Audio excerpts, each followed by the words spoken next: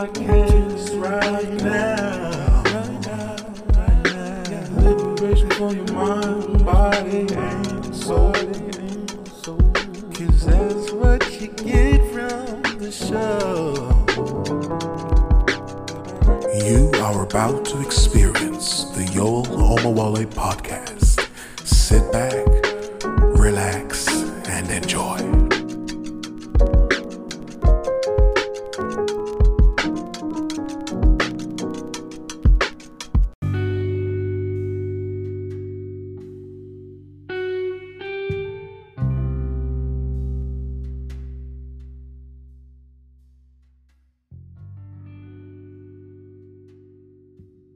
This is Yoel Omowale, and you are listening to the Yoel Omowale podcast.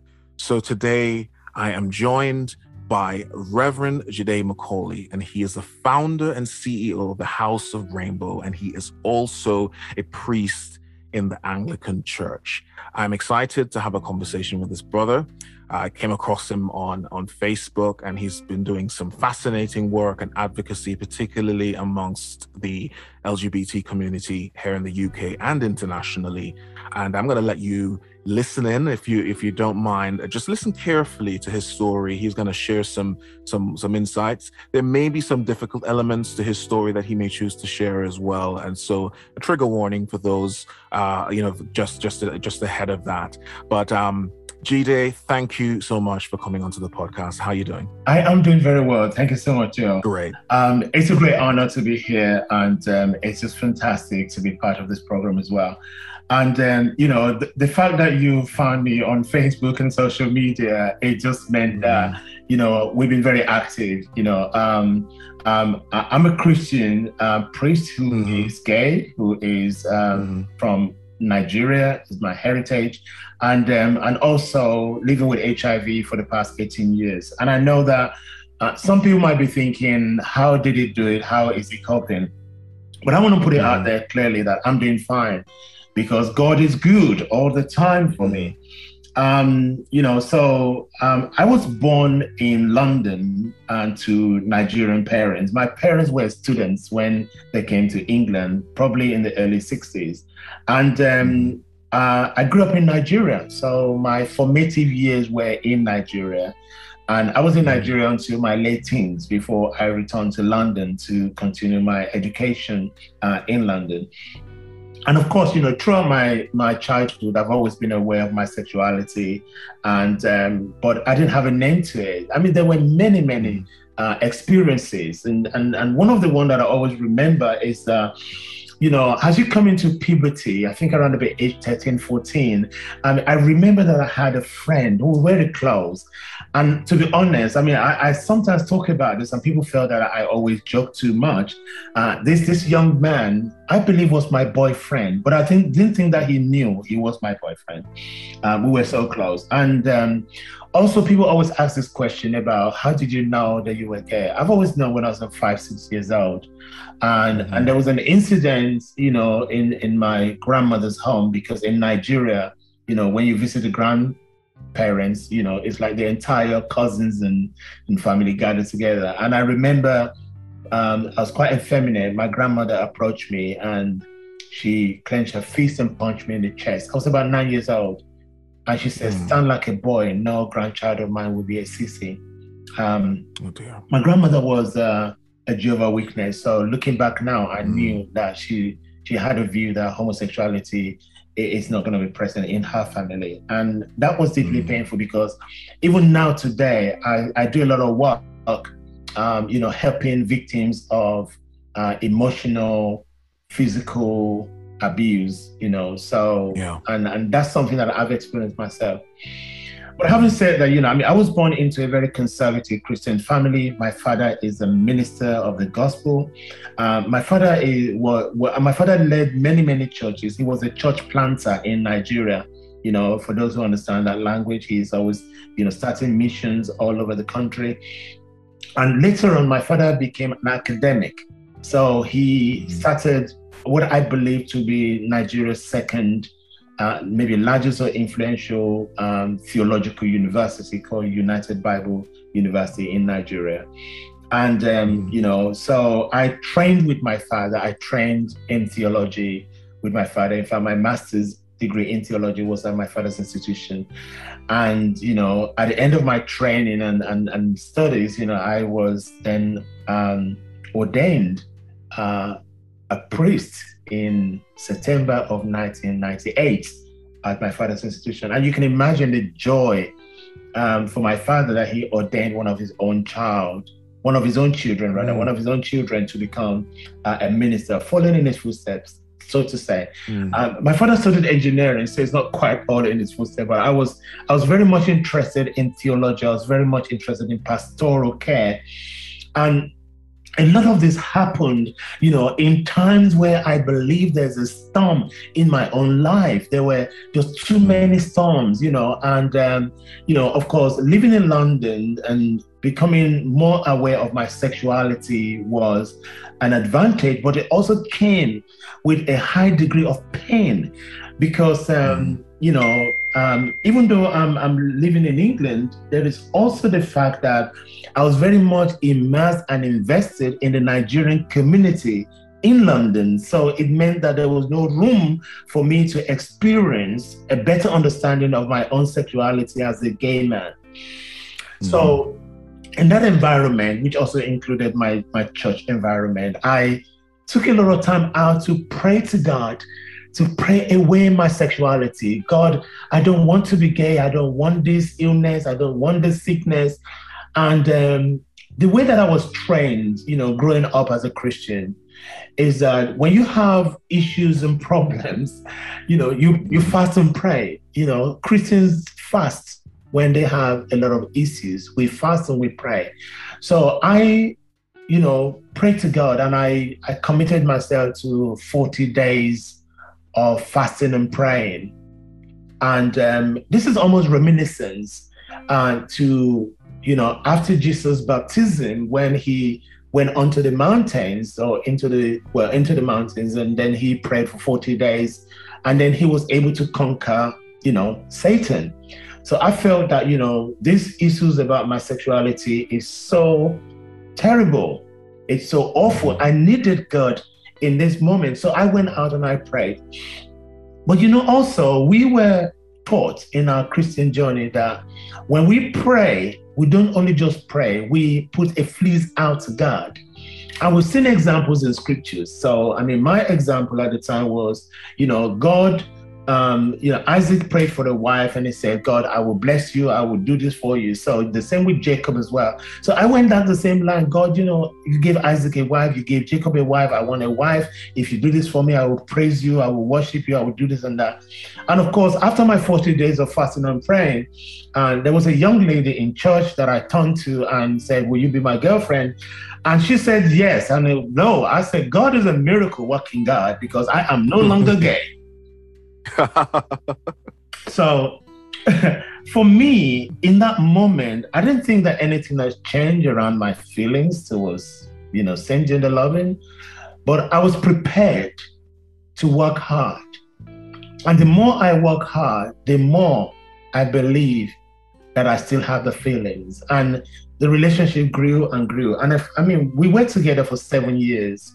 And let me break it down. The first 2 years of our relationship, it was boyfriend, girlfriend. We lived in different places. So the second 2 years of our relationship, we started to live together. We were cohabiting. We were not married. And of course, it was at the end of our 4-year relationship that her family and the church started to have conversations with us about, you cannot live together if you're not married. It's better if you're married. And by this time, I think I was about 25 years old. Okay. So it was pretty difficult. I didn't know what to do. I was quite ready. And I think that what I did in that time was that I did suppress my sexual feelings towards men. And I decided that, look, God, I have a girlfriend and she's going to be my wife and I'm not gay. And of course, we got married in 1991 and the pressure started. I had more pressure than I ever did, especially around, my relationship, my mental health, my well-being, everything was just going down south. It was just really, really terrible. And in that time, we also kind of struggled, to conceive because we had a child together before I eventually came out to her. So 3 years of marriage, and now we have a baby who is just about a year old. It was really difficult. I was going through a lot in that moment. So I decided, look, this is time for me to tell her, which is rather unfortunate because it would be nice if I had the courage to tell her before or earlier on, but I didn't have the courage. But I think that, life expectancy itself, and that journey was very, very difficult. I would say that, when I came out to her, it was a relief because in her own words, she said, I can't compete with this when I told her that I'm gay. And I think that understanding for me came, I was hoping for a journey of reconciliation. But unfortunately, we tried to work things out. And a few months later, she had a breakdown. I think she kind of blamed herself, that it was her fault and things like that. She should have known. And because at the time there was no information to support queer people, it meant that we were still sitting in the dark, even around that time. Yeah. But I think the other question that people always ask me is also about my faith. How did that impact your faith? I think that it didn't impact my faith in God. I didn't think that it actually impacted my relationship with God as well. But it made me question many things, especially the attitude of the church, the attitude of the church leaders, because when I came out, I was immediately excommunicated from the church that I knew. The church family that I knew turned against me. It was really difficult for me to actually reconcile that. That was more painful than anything else. I would have thought that I would have the support. So, I felt like a stranger in the spaces where I felt very familiar and at home. And that was very troubling. So I decided to obviously not go to church. So I didn't go to church for about 2 years. But in that time, I had a lot of questions. So when I first came out, I started to explore, and trying to find the communities of the gay community. And when I found the gay community in London, they were mostly white people. And I think, God, I'm Black. They've already said that Black people cannot be gay. So it looks like maybe they're right. Christians cannot be gay. Maybe the church is right. So, you have to wrestle with this kind of, dichotomy, and it's really impacting on my mental health and my well-being at the time.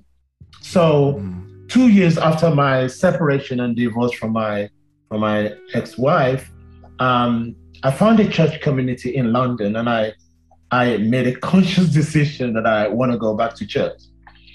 But I also was determined that now that I'm gay, I understand that, but I want to go to church because I want to be a good Christian. I want to make heaven.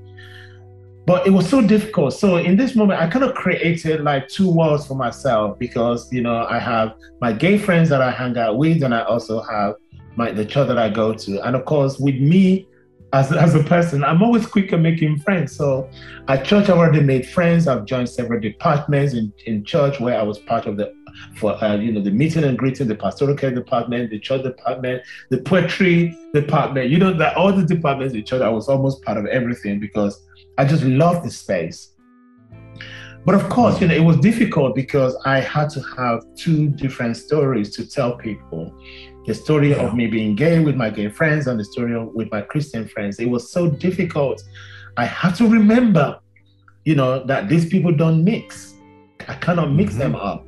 I cannot tell my Christian friends that I'm gay, and I cannot, have a conversation about my Christian faith with my gay friends, because even when it comes up with my gay friends, they always say, no, Christianity is condemning us. We don't want to be a part of that. And I didn't want to feel ostracized in both spaces.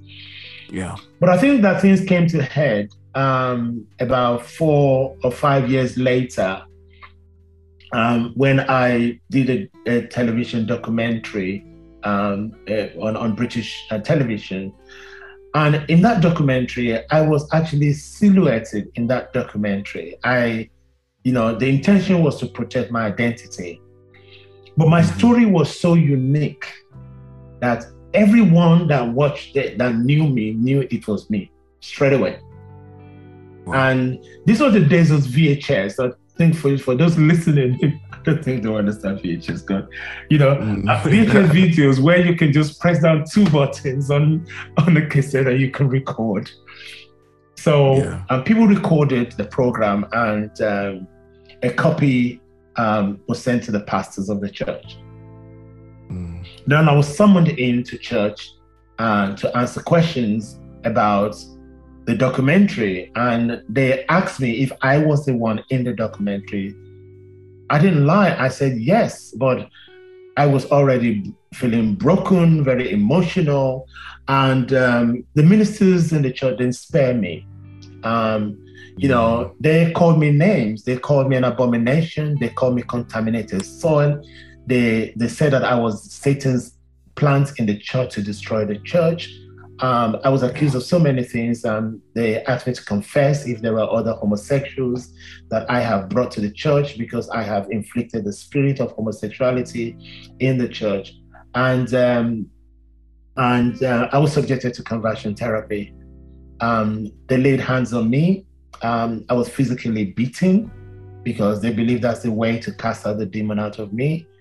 I was subjected to emotional trauma. And a few examples of the emotional trauma includes people in the church that were making snide remarks against me. People kept their distance from me. I was not allowed to participate in being a minister in the children's church, so any form of leadership role was taken away from me. And on two occasions that I also remember very well, it was actually prayer time. We always have prayer meetings. And a brother came along one day in the prayer, laid hands on my shoulder and started to pray in tongues. And then he kept on saying that the Lord will give me a wife. The Lord will give you a wife. And I was really horrified by that. So I remember snapping that day. I turned around and yelled. And I remember running out of the prayer room and just running to wherever I can run to. But someone came after me on that day, to comfort me. And she comforted me and said, look, Jide, I don't think that they will understand. But she stood by me. And we still remain friends up to today. Now, the second incident was also a prayer vigil. And when I arrived at the prayer vigil, there were map of London, blown up, and they were all around the wall in the prayer room. And the prayer vigil was called prayer mapping, spiritual mapping kind of prayer. So they had maps of London where significantly there were, increased numbers of gun crimes or knife crimes, black on black crime, as they say.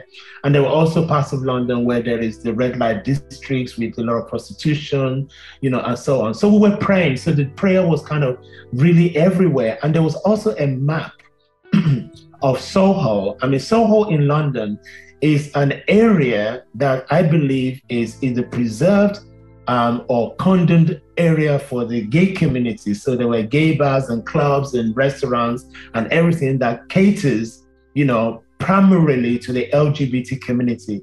So the map was up as well. So you can imagine what happened. They were praying against the spirit of gun crime, the spirit of prostitution. And then when they came to the map of Soho, they said, we're praying against the spirit of homosexuality.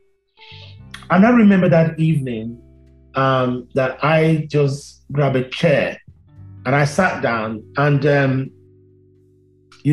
so the brother that was leading the meeting came to me and said, Jide, why are you not praying against the spirit of homosexuality? You need to pray against the spirit of homosexuality. To be quite honest, I just looked up at him and said, I don't have the burden right now. When you introduce the next prayer point, I will pray.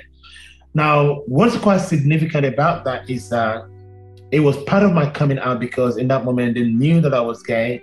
They knew that there was no more they can do, but they've already done a lot of damage, towards me. But, I didn't stop there. I think I finally found the courage and I stopped going to church again.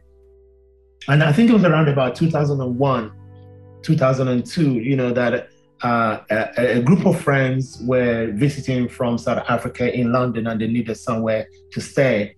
And I was one of the people that hosted them. And, there were a group of choirs that came to London and, they were going to a church. You know what? Honestly, this time I don't want to even hear the word church, let alone be invited to one. But my relationship with God hasn't changed.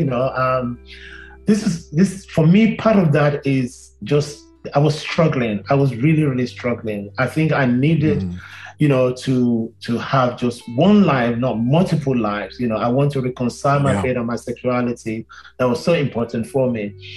But I mean, the good news was that, I didn't go to the church with them. So I didn't see them, singing or doing anything in those churches. But when they left, the country, they left me with the phone number of the minister of the church that I later got to know to be the Metropolitan Community Church in North London. Mm-hmm. And when I called them up, it was the best decision that I made, because I was on the phone for hours just talking about my challenges. And I was invited to church. And when I started going to the church, I started to see that I can reconcile my faith and my sexuality. Because I've already been ordained a priest, by my father in 1998, one of the first things that I asked the church is that, can I be a priest here? Because I would very much love to bring all of my clergy credentials, and maybe I need to do more studying, I need to do more training. I really want to serve God. And, between 2001 and 2005, I had this amazing journey of reconciling my faith and my sexuality. I had a full scholarship. I had a placement in the church in London, and I went to the US, California, San Francisco to be precise, where I went to the Pacific School of Religion in Berkeley, where I had a lot of training and more studies about sexuality and God and faith. And I'm one of those students in the classroom that would scream and yell, "Oh my God, are you serious? Are you serious that are gay people in creation? Are you serious?" I really questioned my lecturers so badly. And, I was so determined, I would wake up like 3-4 o'clock in the morning to read all my notes to make sure that I'm ready, for the next lecture, because I was just so enthused. I was so happy that, boy, God really do love me. And for me, when I came back to London at the end of 2005, they had an ordination ceremony for me. And I remember sharing all of this good news with my own family, my dad, my mother, and everyone. And my dad turned around to my family to say, "Do not go to his church. It's a church of the devil." No, I tell you one thing, honestly, let me just back up a little bit, and I'll come back to this moment. In 2003, January 2003, I got a diagnosis of HIV. I was infected with HIV. So I was reeling with that trauma of that news. And it was around in the same year, that I also committed myself to the journey with the Metropolitan Community Church. So I was receiving pastoral care and nurturing. And I remember telling the priest at the Metropolitan Community Church that I'm HIV positive. He said, "That's okay, that it will not have an impact on your training." And I remember that summer, my father was visiting London, and because my home was more quieter than anywhere else, so he decided to stay with me. And I remember that I had to de-gay my home for my father. And I use that word de-gay, meaning that my home was very gay, but when my father came, I had to take down paintings and pictures and books from my bookshelf and everything, put them in boxes and take them out to store it, because my father cannot come across all these materials or artifacts at all, because he would get to know that I'm gay. But what I like about God is that God has a sense of humor. One book got away, and that book the title of the book is Pastor, I Am Gay. The author is the Reverend Bess Howard. My father found the book, and I remember returning back from work. The book was sitting on the coffee table, and we had to have this very difficult conversation. The conversation with my father was more painful than anything else. My father told me that I'm a disgrace to his family. His reputation is at stake with my sexuality. I should find myself another woman immediately, and all this foolishness would disappear. And I just cannot believe in that moment. And as an African child, you just listen to your parents, with a venom that comes out of them. You do not respond. You kind of argue with them. So for about 20 minutes or more, my father spoke all these painful things into my life. You understand me? I was terrified. I was concerned about my own well-being. And I think that for me, in that moment, I knew that I could not give in to this kind of abuse because I'm already on that journey, reconciling my faith and my sexuality. And also, I was at the same time as well, in the gay community, that a group of Black gay brothers have come together to have an intensive time of caring for each other over a period of 6 weeks. So I was receiving healing, not just from the church, the Metropolitan Community Church, but also from my Black gay brothers, because we come together to talk about so many of our own challenges, and in order to reconcile our process of coming out. Now, of course, having said that, let me go back to 2005 when, I had the ceremony following my ordination. Gracefully, my mother came along.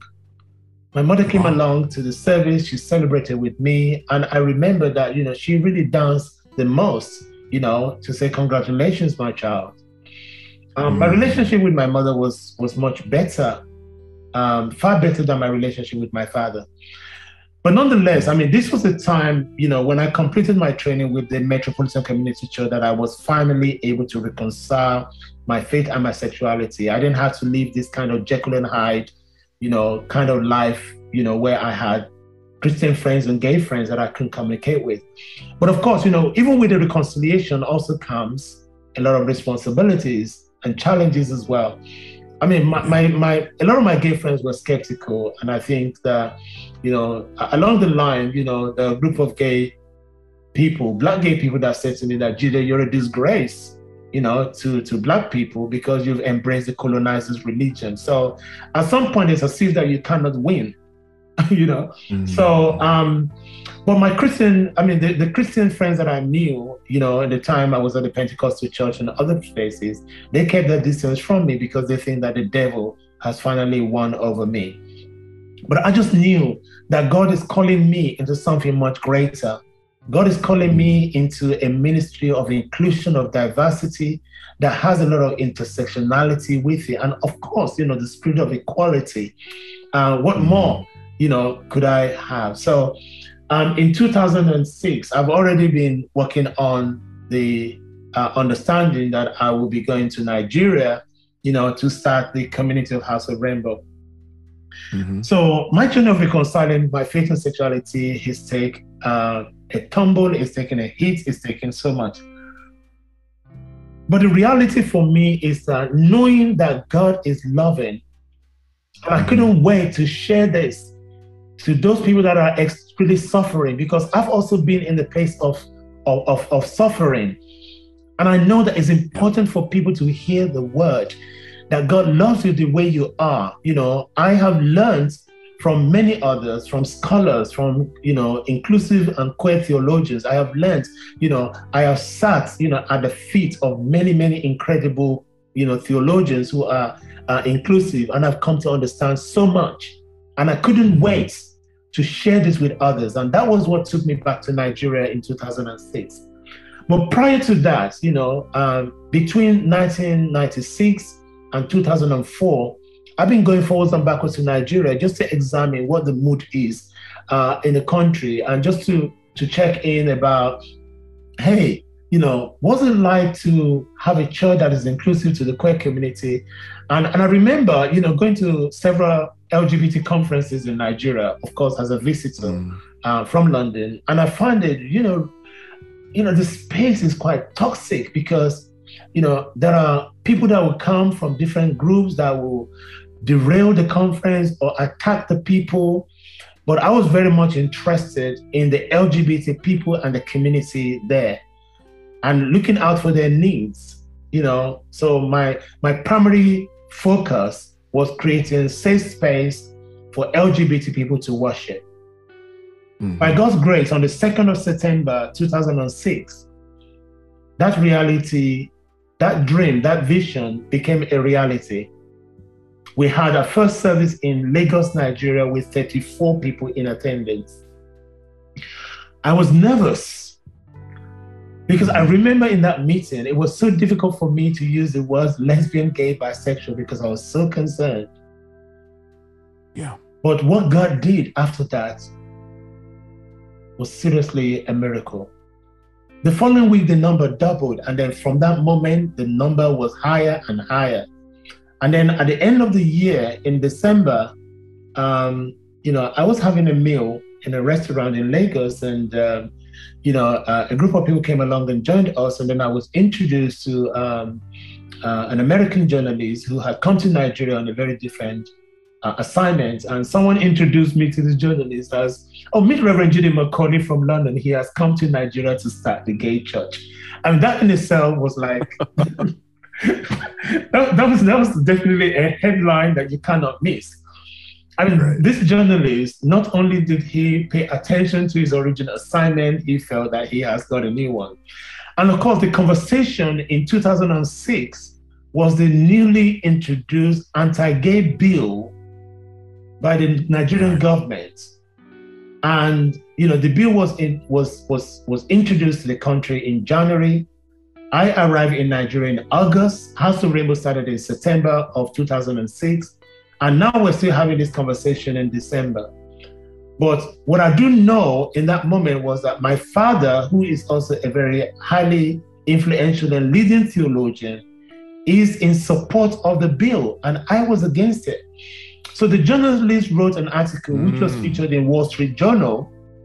I believe the article is sometime in January or February of 2007. Now, the headline for the article is Anti-Gay Bill Divides Family.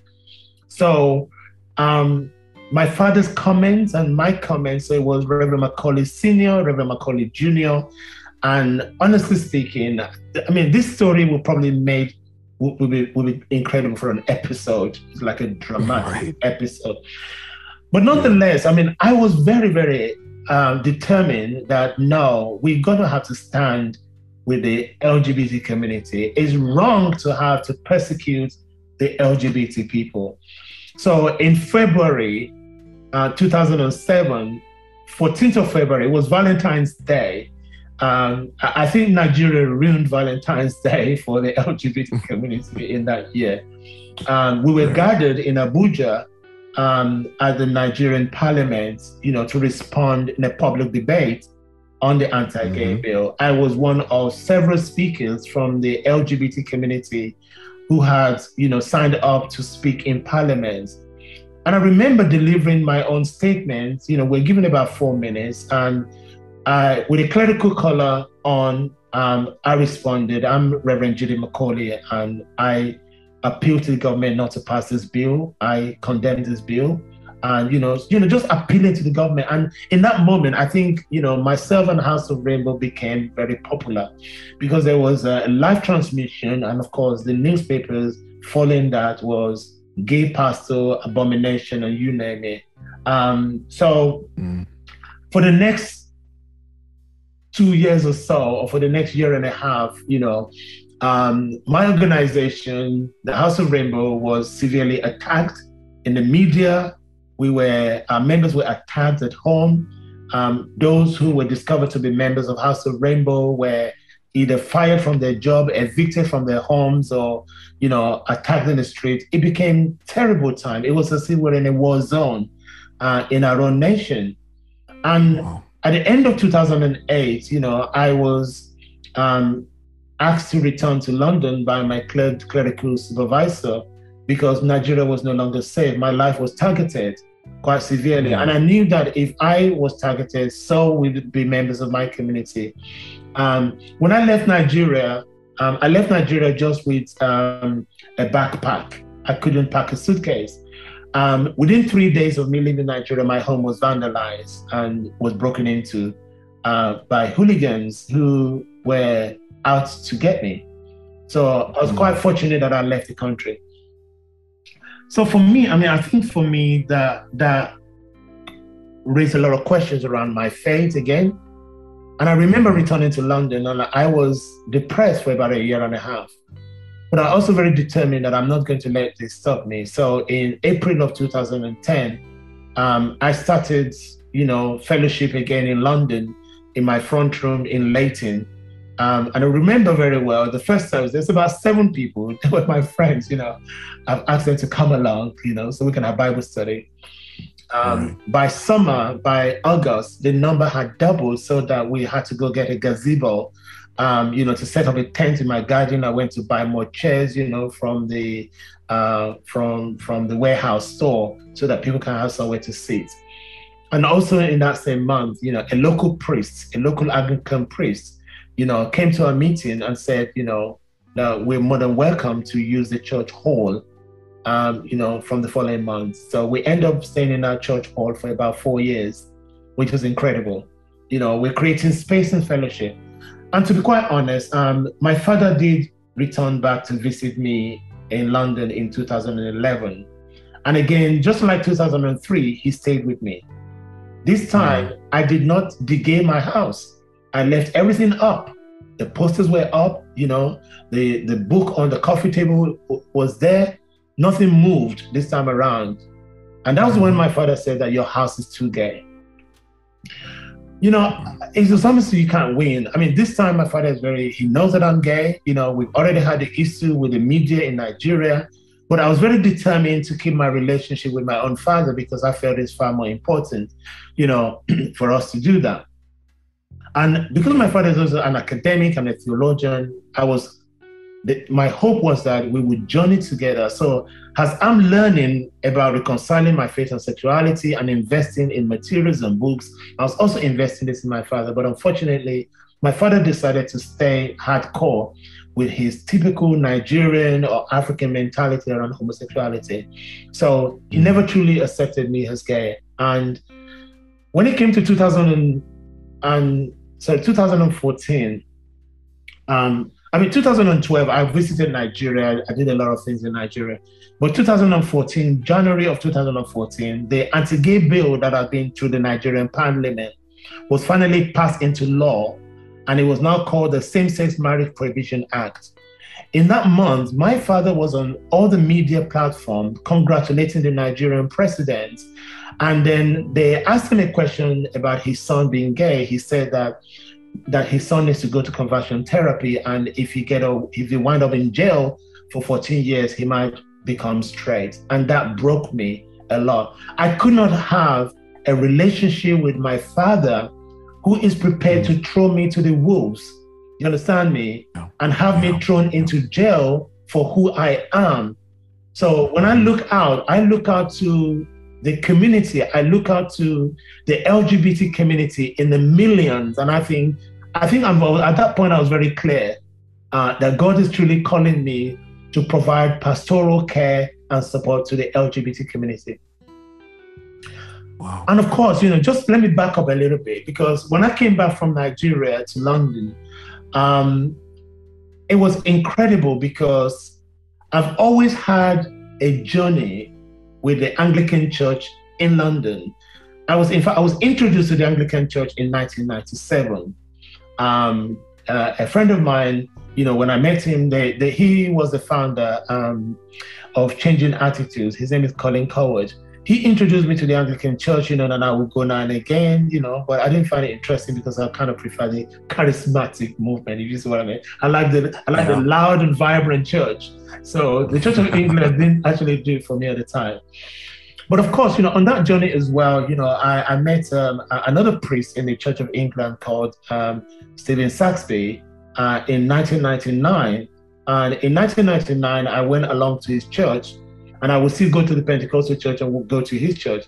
And then his church, at the end of 1999, were organizing the Passion Week. So they had a play that was to be presented in the borough of Newham called The Passion of Christ, of course. So, when I went for the audition, I was quite surprised that, in a neighborhood that is so white, I was casted as Jesus. So that was quite an incredible achievement. So I ended up playing Jesus for the 2000 millennium Passion of Christ play in the borough. And again, that was also part of my connection with the Anglican Church. So I would go now and again. So when I returned from Nigeria at the end of 2008, and more precisely in 2009, my colleague and friend, Stephen Satsby, said to me, Jide, we love your ministry. We've been following what you're doing. We think you should consider training to become an Anglican priest. I gave it some thoughts, maybe for about a year. And I went around and did my own investigation. I wanted to talk to people. I wanted to talk to queer people, particularly LGBT people who are priests in the Church of England. And I couldn't find a single Black, openly gay, lesbian or gay to talk to in the Church of England. So everyone I spoke to was white. And, again, it didn't put me off, it kind of confirmed, some of my concerns earlier on. But of course, there was a bishop, that was very much, Bishop David Hawkins, was very much supportive. He understood my ministry, and he's welcomed me on board. So I actually went to meet with him, and then I was sent to the ordinary advisor. The process of me enrolling was straightforward. There was no complication. My ministry as an openly gay man with House of Rainbow and the Metropolitan Community Church was very open. There was no concern. So they put me through the process, what is called the Bishop's Advisory Panel, and I was successful. So I was selected for training. Then I went along to the Anglican training ground, Westcott House in Cambridge, to train for priesthood in the Church of England. So that was from 2011 to 2013. I was ordained a deacon. And then, of course, academically, I was awarded a postgraduate certificate for pastoral theology, for which I am eternally grateful. So this is how I came to become part of the Anglican Church and the Church of England. But the other reality is that the Anglican Church of Nigeria became very much aware that I was training. So there was kerfuffle between them. People were uprising against me. People were saying, no, he should not be ordained in the Church of England, and so on and so forth. So, but I mean, I've always wanted to be a priest, not just the priest who is gay or the priest just to the gay people, but the priest to all people. But I knew that also there was a clear purpose for my own journey as well in ministry, in the sense that I believe that God is strategically positioning people.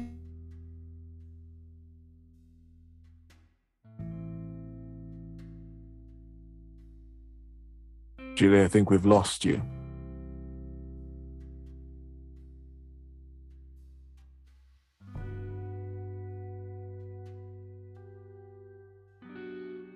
Amen.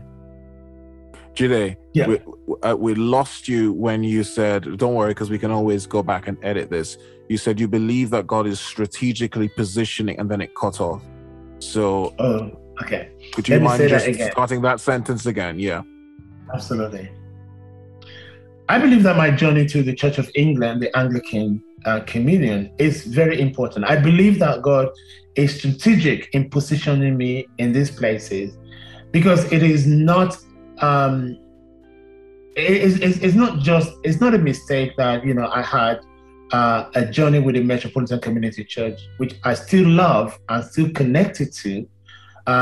The Metropolitan Community Church provided a platform for me to reconcile my faith and my sexuality, which I don't believe the Church of England can do. But I believe that God has strategically positioned me in this place, in this time, in order that I can also respond by providing appropriate, culturally sensitive pastoral care to the LGBT community, but particularly to Black, African, Caribbean, LGBT Christians as well, and those without faith. Because there's so many of us in church that we can't even, come out and let our light so shine. But I believe that God is doing this. And I don't say this, out of any kind of content, but I say this out of conviction, because I have come to know who I am, and I know God knows who I am. I know who God is, And in that as well, it is important for me to be a visible representation of who God is for the LGBT people, to be able to utter those three words: God adores you, God accepts you. To the LGBT person that have been told that they are an abomination and that they are only fitted for eternal damnation to hell. But I want to say to them that God adores you. And that's the crux of my message. If I say nothing else, this is the message. And this is part of my own journey of reconciling my faith, my sexuality, my HIV status, my blackness and my queerness, and many more. Amen. Wow. I have just sat down here and I've been stunned. My emotions have been pulled in so many different directions as I've heard you so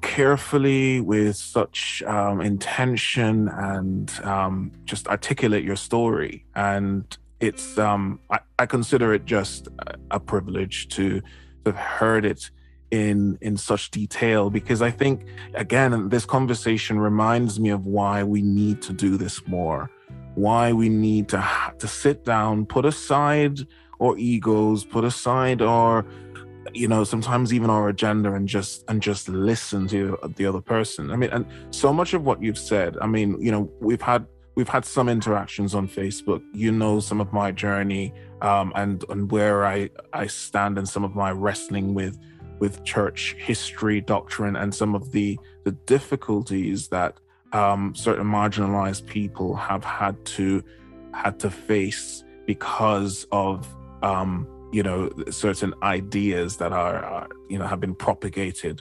religiously. So just the very notion that who you are as a same-sex attracted person is something that you even need to have gone through this painful experience of having to reconcile and to accept is largely in part of due to some of the doctrines that have been taught based on certain understandings of Scripture. Now, of course, there's lots of debate about what those scriptures actually meant, and that's where queer theologians have been able to shed some insights. So for those who decide that they would like to commit to, like, say, for instance, Christianity in some form, but not have to jettison or relinquish their sexuality, then there are ways clearly that are more liberative to, in terms of interpreting the scriptures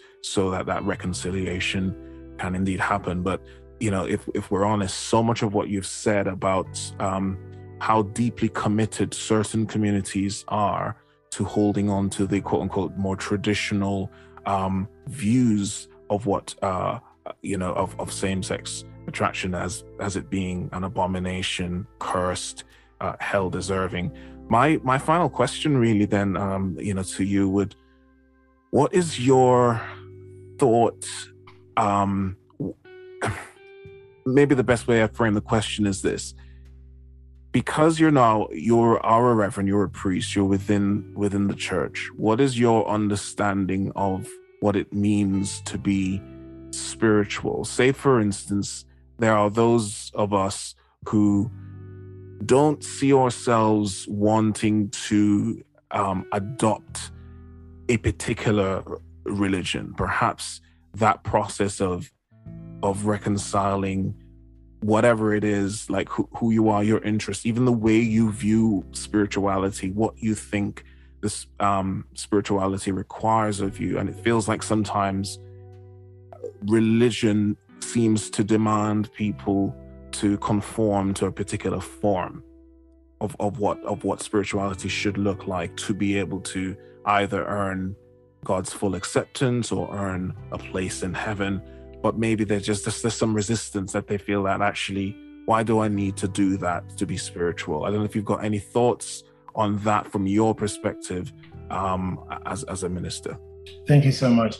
I think that as someone who is invested in the church as well, I would clearly say that God's full acceptance has happened before we were born. It happened at conception. It also happened, when I believe Jesus Christ was nailed on that cross. People sometimes do not even understand. We're very quick to read John 3:16 and forget about John 3:17. John 3:17 says that God did not send Christ into this world to destroy it, but in order to draw all people to God.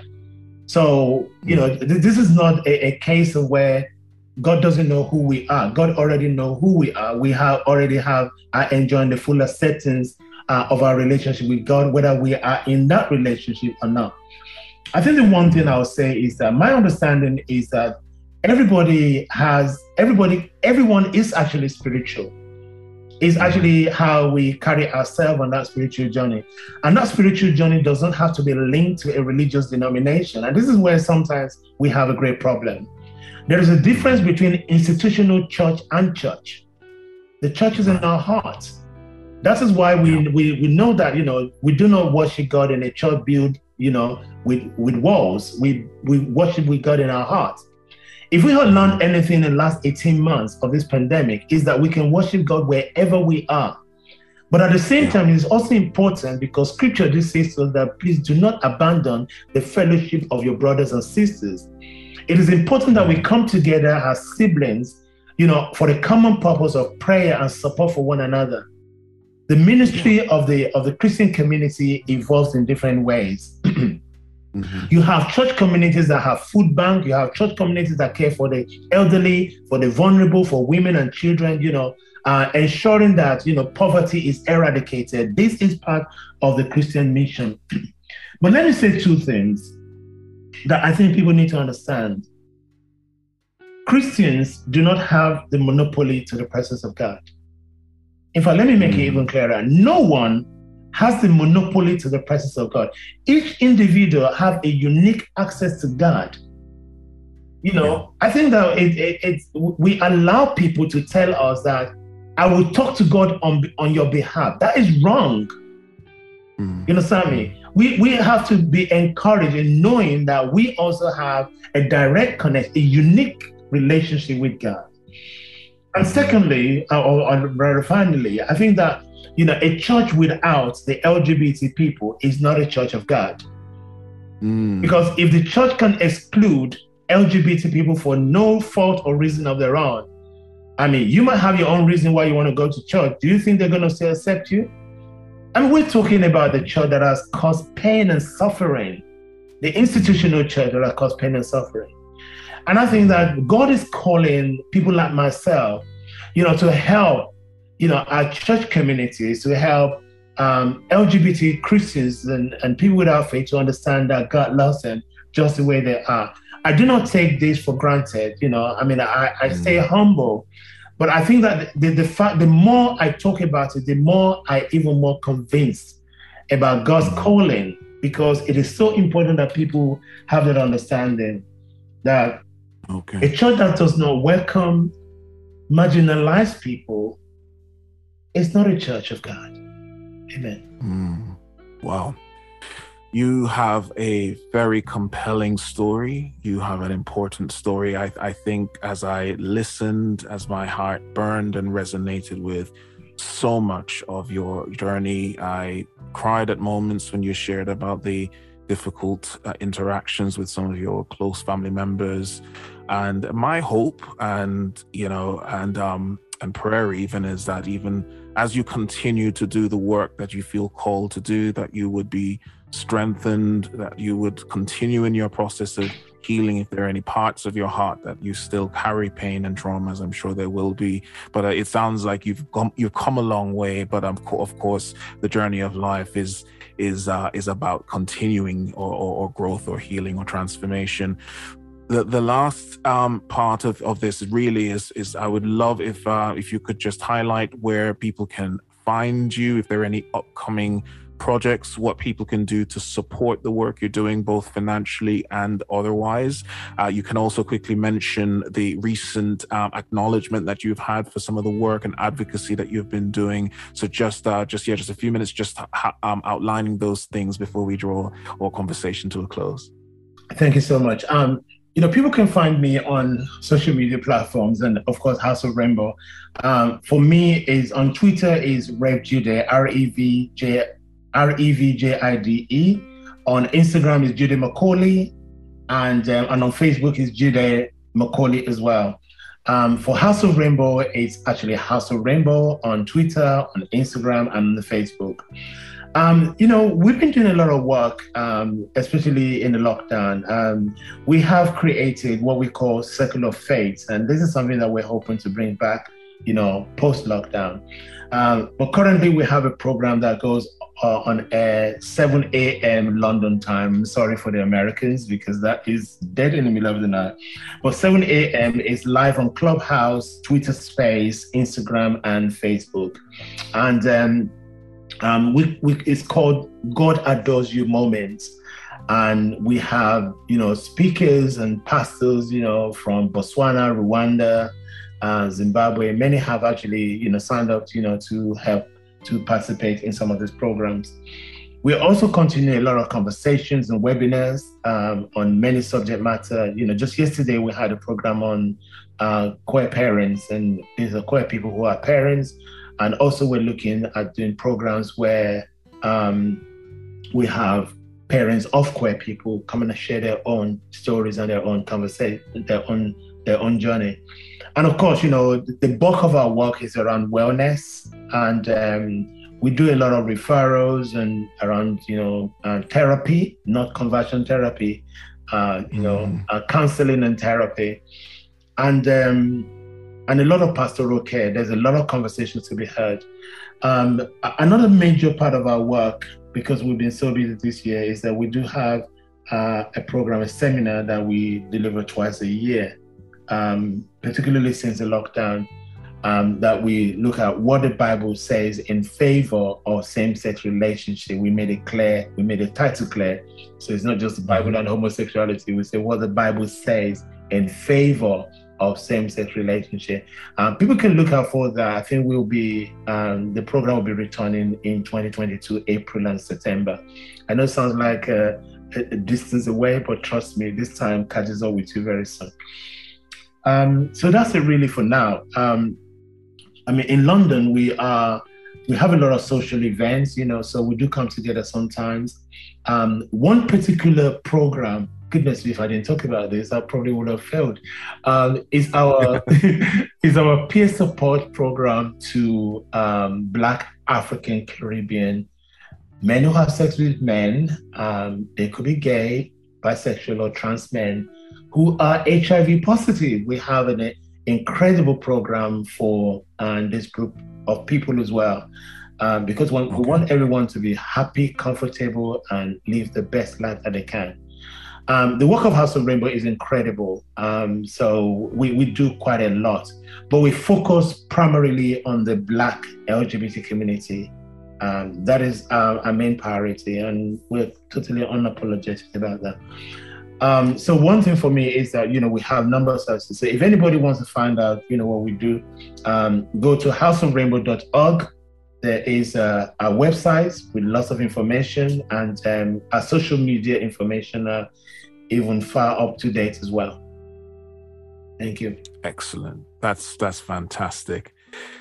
Jide, it has been an esteemed honor to host you on the podcast today. I will also be personally contacting you for the bank details as well for the House of Rainbow, so I can make a donation as well, just in honor of the work that you do and for your time as well spent today, just sharing your heart.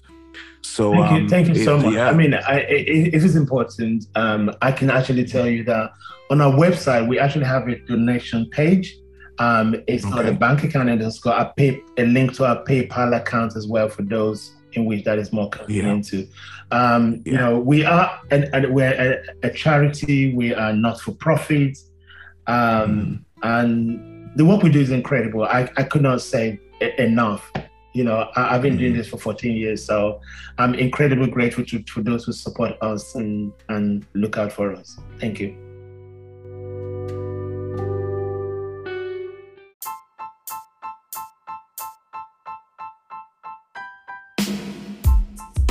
Are you on the edge of your seat? Because I know I am. If you've enjoyed this podcast, please share it with your friends and family. Like and subscribe to the Yoel Omowale podcast. Be sure to check out our new episodes or previous episodes, and I'd love to hear from you. Email us at hello@yoelomowale.com. Thank you.